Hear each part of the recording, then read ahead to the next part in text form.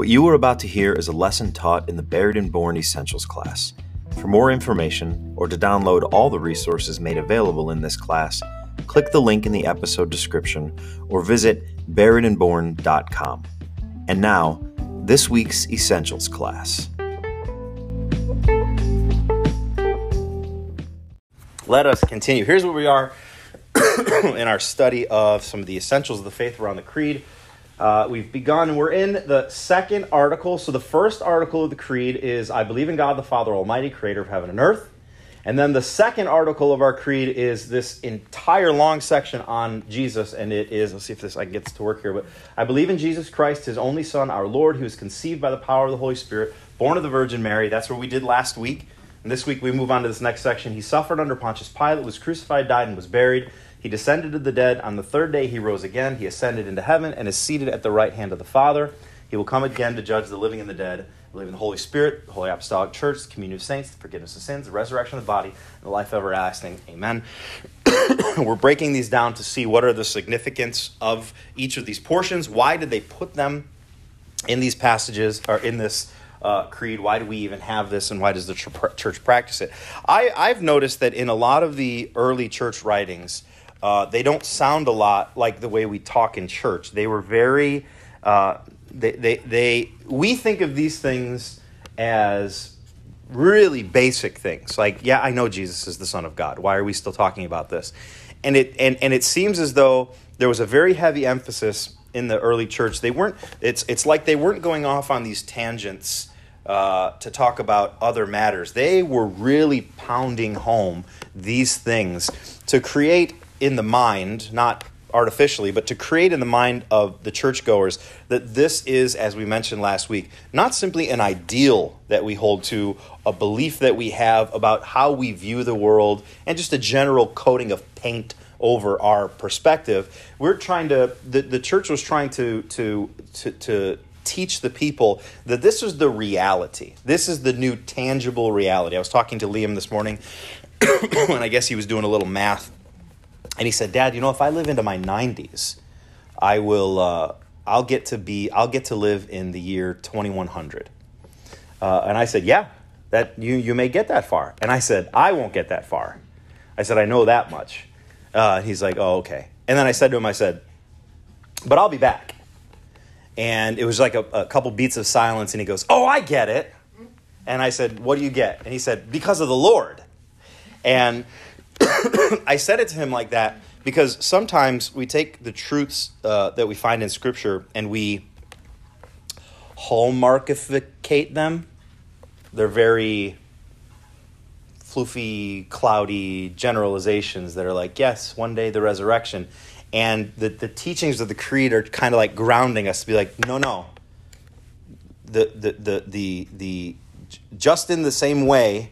I actually read this past week, St. Ignatius said, just in the same way that if you looked at the components of the human body, wherein eventually those things turn into human life, and you realized God has taken those two small, almost invisible and invisible to the human eye objects and creates life out of those things, he goes, it would not be very difficult for you to realize that, yes, truly, when your body decomposes and goes into the ground, God is going to take of those same materials and restore them to life and bring them back. And he said, the resurrection is not so far-fetched. The resurrection is not this crazy thing. And he said, we need to believe this. This is who we are and what we believe.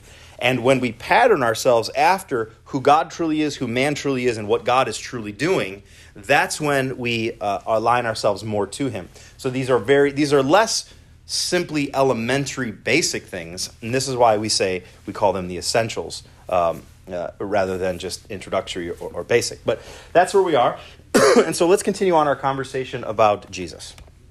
Okay, so we're in the section here. He suffered under Pontius Pilate. Let me get my Bible here because I wanted to read this passage here.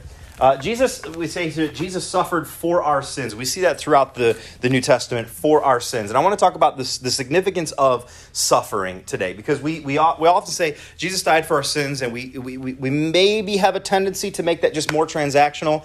Jesus died, transaction, okay, God's good with us. All right, onward, here we go, onward with our life. But The scriptures tell us that he suffered for our sins. The cross, obviously, is one of the main themes of Paul's teaching, and what we see throughout the epistles in the New Testament here, that the cross is a major teaching. So why is it that we say specifically that Jesus suffered for our sins, or he died for our sins, or even in the Christmas story, we say that Jesus will save us from our sins? Why do we say that? So let's focus on the suffering here for a minute. Isaiah chapter 52, I'll read this quickly to you. Isaiah 52, 13... Oh, I gave a long passage there. All right, 52:13. That's not that bad. Behold, my servant shall act wisely. He shall be high and lifted up and shall be exalted. You know that phrase, Jesus says, if I be lifted up, I will draw all men to me. We know that's the cross. As many were astonished at you, his appearance was so marred beyond human semblance, and his form beyond that of the children of mankind. So shall he sprinkle many nations. So by the cross, this is the method by which he will sprinkle many nations. In the Old Testament, when we have the temples, you have the blood, it wasn't simply a transactional thing like animal dies, okay, that's good, and God's not mad anymore because the goat's dead. It wasn't like that. The blood, which in the blood was the life, to them, it's the disinfectant of sin. So to put blood on something, maybe it was an article in the temple or whatever they would put the blood on, and you'll see this, if you read Leviticus, you'll be like, I don't understand. This dude just put blood on his right thumb and on his right big toe, and then he sprinkled it 3 times on. Everything had a meaning, but the idea was the blood actually purifies the thing that was dirty and sinful or out of sorts. So the blood purifies it. So by the cross, by his suffering, the scripture teaches us, so shall he sprinkle or put the blood on many nations, thereby purifying us so that we can once again have a restoration and a relationship with God. Kings shall shut their mouths because of him. Hopefully that day comes soon. For that which has not been told them they see, and that which they have not heard they understand. Who has believed what he has heard from us? And to whom has the arm of the Lord been revealed? For he grew up like a young plant, like a root out of the dry ground. He had no form or majesty that we should look at him, no beauty that we should desire him. He was despised and rejected of men, a man of sorrows, acquainted with grief, as one from whom men hide their faces. He was despised, and we esteemed him not. Surely he has borne our griefs, carried our sorrows, yet we esteemed him stricken, smitten by God, and afflicted. He was pierced for our transgressions. He was crushed for our iniquities. Upon him was the chastisement that brought us peace. With his wounds, we are healed. So I want to talk about this, what we would call theories of atonement or forms of the atonement. What is it that happens at the cross? Why is it that Jesus suffers? And is it more than when we say things like, he's borne our griefs? Is that just poetry? Like, thank you so much for dying for us because we deserve that penalty. Or is it more than that because he's bearing our griefs, he's carrying our sorrows, he's pierced, and then again this phrase, for our transgression, for our iniquities. But what does that mean for? He died for our sins. We have one of those ideas that we're pretty clear on, but I think that we leave off a few of them. So we're gonna talk about this because in verse 6 here it finishes with, and the Lord has laid on him the iniquity of us all. So we have Jesus, he's at the cross. Why does he have to suffer? Jesus suffers for our sins so we can have peace with God. I want to show you this little clip out of a book, and I'm not going to get into all of this, so don't worry about all of this. But I want to show you when we say that Jesus atoned for our sins or covers our sins, the scripture tells us a few things. 1, that our sins are covered. It says 2, that our sins have been lifted up off of our heads. It says, number 3, that our sins have been separated from us as far as the east is from the west. And it says, finally, that our sins have been buried in the depths of the sea. So our sins, in every dynamic way, you can see, have been taken away from us and covered. And so what do we mean when we say Jesus suffered on the cross? Well, there's a couple things I want to say. The one that we are really familiar with, and I'm going to walk over here, but the one that we're really familiar with is this bottom one here. It's the theory of the penal substitution.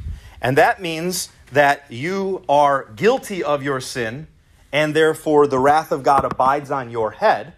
And when Christ dies on the cross and he suffers, he's suffering the penalty of the wrath of God that is on you. So we have the penal substitutionary atonement. You're guilty. Christ, by having our iniquities laid on us, he suffers, thereby taking away wrath that humanity deserves. That's number one, but that's a portion of that. So one of the other ones that I want to reference to you here, and I'm not going to go through all of these, but the other one that I want to reference here is this one that's in, well, it says victory. I don't know why I'm pointing at it. I just read it. But it says victory. And that is the theory of atonement that we call Christus Victor. And it's this idea that Satan, sin, and death are reigning over you. Paul says, wherefore as by one man sin entered the world, death by sin, so death passed upon all men, so for all have sinned. And he goes on to say, wherefore death reigned from Adam. He says, now grace reigns. So death is kind of reigning over you. It has a power over you. Hebrews teaches us that one of the things that Christ has to do in his cross is take away from us the fear of death, which is a power that is over us. So when we say that at the cross, Christ's suffering, actually his love, his obedience, and his death is the victory over the power that death has over human beings. So you remember in the Old Testament when the priests would go in and they would go in and they could stay on the outer side. They could stay on the outer side all day, every day. They can go out there and they did all their different things, right? They would sacrifice daily. The scripture tells us they would go and sacrifice daily. And then once a year, they would go into the Holy of Holies and they would take the sacrifice and then they would have to start over, and they did it every single year. Well, that's because those priests were sinners themselves, and so nothing they did was ever actually effectual. Throughout the Old Testament, even David says in Psalm 50, speaking on behalf of God, he says, do you think that I really actually desire the blood of bulls and goats? No, it doesn't do anything. It doesn't actually do anything because everything you're doing is just a shadow. And so these priests die, and another priest has to come and do the same thing, and they just have to keep doing this cycle over and over again. So when Christ, as our priest, he suffers on the cross for us, he then goes into the heavenly Holy of Holies, the true one, the temple of God, and he offers this sacrifice, and his love, his sacrifice, his obedience to the Father, all of that is the true the true mercy of God in the person of Christ that conquers the power that sin and death has over us. And because Christ has died with our sins on him, death no longer has any power. So the victory view of atonement is that at the death of Christ, cosmically, he destroys all the power that Satan has. It's a cosmic battle where sin and death, they no longer have any reign, which is why Jesus says after his resurrection, all power is given to me in heaven and earth. Now, it appears as though the prince and the power of the air still roams about, but he's already been sentenced to death. He's already been condemned. It's already over, which is why, is it Colossians that tells us that in a similar parade like Caesar would do, Jesus has marched through the city, a victorious, triumphant king, and all of the powers are in chains behind him, and he's leading them on a parade, mocking them. That's what Caesar would do. He would go into an area, he would win the battle, and he'd take their king, he'd take their leader, he'd put him in chains, and then he would march through their cities with their leader in chains, being like, hey, look, I'm Caesar. I'm making an announcement. That's where we get the word evangelion. It's the announcement of the good news. And so Jesus gives us the true evangelion, the gospel, and he gives us this news, and Jesus is marching through the towns of earth saying, I've already conquered Satan and defeated him. So when he suffers on the cross, he's destroying the power of sin and death, and that's that victory model. That other one that's right above it, though, ransom. You've seen that in the scriptures where it says that Jesus died a ransom for many. So the ransom view is, well, it's not like Jesus pays off Satan. That's not the deal. But the ransom view is that death has a claim, right? So death has a claim over us because we have sinned, and because we've sinned, everybody's condemned to die. Like, it's not just a spiritual thing. The reason we die is because we have capitulated to sin, and our sin is not only a spiritual death, but naturally our bodies are decomposing and dying and going into the grave, which wasn't the way that God created the world. He didn't create us to die. He created us to live with him and walk with him in the cool of the day, as he did with Adam and Eve. And so the ransom view is that Jesus was the payment. The perfect, sinless Son of God suffers as a ransom to death's claim and satisfies death, which is why you have that, by death he killed death. O grave, where is thy victory? He swallows up death. And then by swallowing up death, this ransom on you has been paid, so there's no more claim. The law has no more claim on you. The point of the Old Testament law is that it's to tell us what is good and right and true and holy about God, and it does that.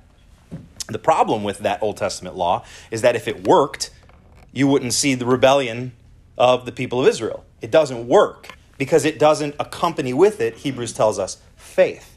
And so they would hear the law, and they would go, that's a good law. And then immediately, while the law was still, the ink is drying on the law, they were like, hey, let's make a golden calf. And apparently take off all our clothes and dance. And that's what they did. And I'm not just mocking them, although it's fun, but we do it, right? That's what we do. And so the law the law tells us the truth about God, but then the law by its nature has to condemn us because we don't obey the law of God. And so the gospel comes along and Jesus pays the ransom. The law no longer has any claim on you because Jesus pays the ransom. So my kids, they'll be doing something and, what was it? Yesterday, trying to get into the car, and Hayden's putting Al, the dog, into the car, and Al doesn't like getting in the car sometimes, and so he bucks like a bronco. And he bucked up and pulled himself completely out of his harness. It's a full-body harness, and he pulled himself out like a rat and started running around about 15 feet away from Route 83 at a blind spot where there's, everything's just flying down Route 83. So I come outside and I see this, and immediately my mind's like, well, Al's about to die. I don't know how I'm going to explain this to everybody. So I go to him.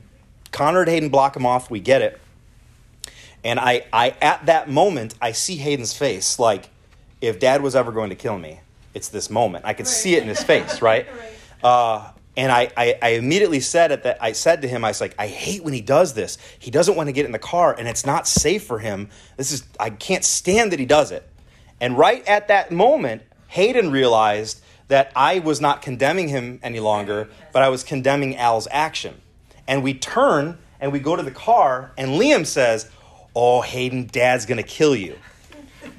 Hayden made a condemnation, and he was accurate, but what he didn't recognize is that I had prior already ended the condemnation. So the claims that Liam was making no longer had any claims because Hayden had already bypassed it. Now, before I came in, Liam's claim was a scary claim because I have a tendency to want to be like, what did you do? Right? That's my, right? God's not like that, but I am. And so this is the same thing. The law, which is good, and Paul tells us this all the time, the law is not bad. We're not, the phrase is antinomian. We don't hate the law. We don't think, the law, let's do whatever we want. Not at all. The law continues to be glorious. The problem is that the law does not have the Holy Spirit, which also changes our hearts. So Christ comes in with the gospel. He suffers the condemnation that the law has on the human race. This is why it's so important that Christ is a human. He's not just a spirit that's teaching us good things. He has to be a human to be the representative of us. He has to cleanse humanity truly. The law says humanity has rejected God, and so humanity has to suffer and die. And when Christ suffers and dies, he pays off the claims of the law. And Paul says in his body, in the cross, all of the claims of the law are nailed to that cross. So there then is therefore now no condemnation to those who are in Christ Jesus because he has paid the ransom for that. You follow? Okay.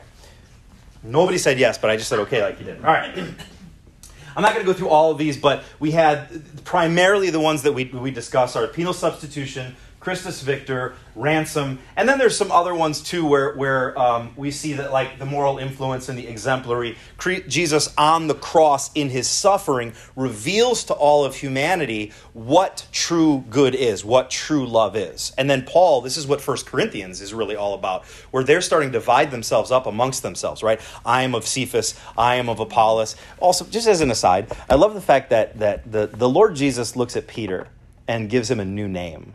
And Paul, I know he didn't do this. Paul almost kind of like a jab refers to Peter by his old name. Like if Jesus gave you a new name, right? And you were like, I'm Peter. And you picked up one of Paul's letters and you were like, this jerk called me Cephas. I thought about that this week as I was reading 1 Corinthians. Now I know Paul didn't do that out of spite, but I like that Paul every once in a while does that. Because Peter, I don't know the order of those two books, but Peter responds to the writings of Paul, and he says in one of the Peters, he says, we do know that the words of Brother Paul are kind of hard to understand, because that is Paul. But anyway, what was I talking about? Oh, Corinthians. So they're dividing themselves amongst themselves, and they're like, I'm of Peter, I'm of Paul, I'm of Apollos. And Paul says, what you have to understand about who we are as Christians is that our pattern is foolishness. Our pattern is cross. Our pattern is crucifixion. Our pattern is death. Our pattern is not might. He says, you know that I came to you not out of might, or even that I was a good speaker.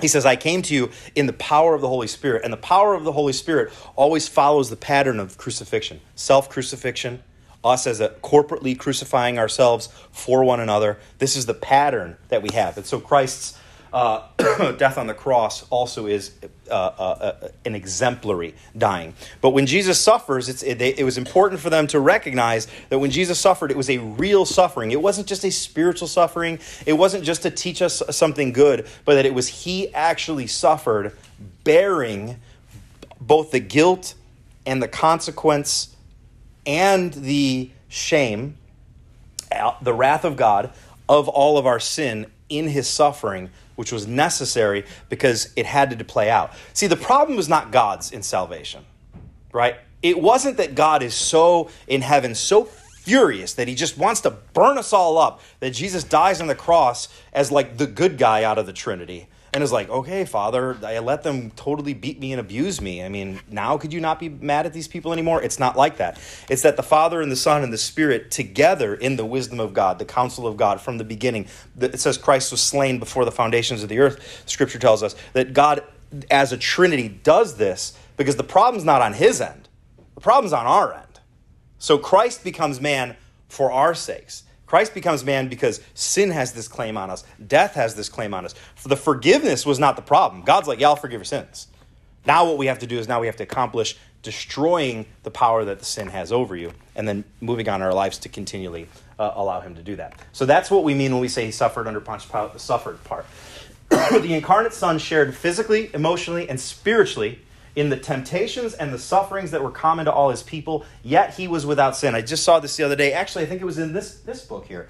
He was referencing that the temptation for Jesus to sin was worse than your temptation to sin because you and I always give up at like temptations stage 2.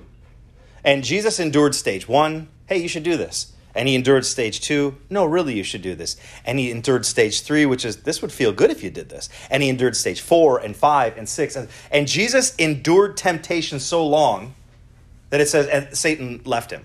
He was like, well, this isn't working. Satan rarely leaves us because he was like, well, I got them. Got it. They stumbled after step number 2. So Jesus endures not only the cross, but the temptation that you and I endure from this world system, from Satan, from sin, and yet never having crossed the line, never having ever strayed away from the will of God. And so remember that Jesus' suffering wasn't only on the cross. He suffers from day one. He suffers from day one as he suffers from the temptation to sin. Yet he is without sin. In his agony and desolation on the cross, he uniquely suffered for sins and revealed God's love and compassion for humanity. God's love and compassion. What Jesus does on the cross is what the Father was trying to say. Remember that. Don't divide the Son and the Father and the Spirit.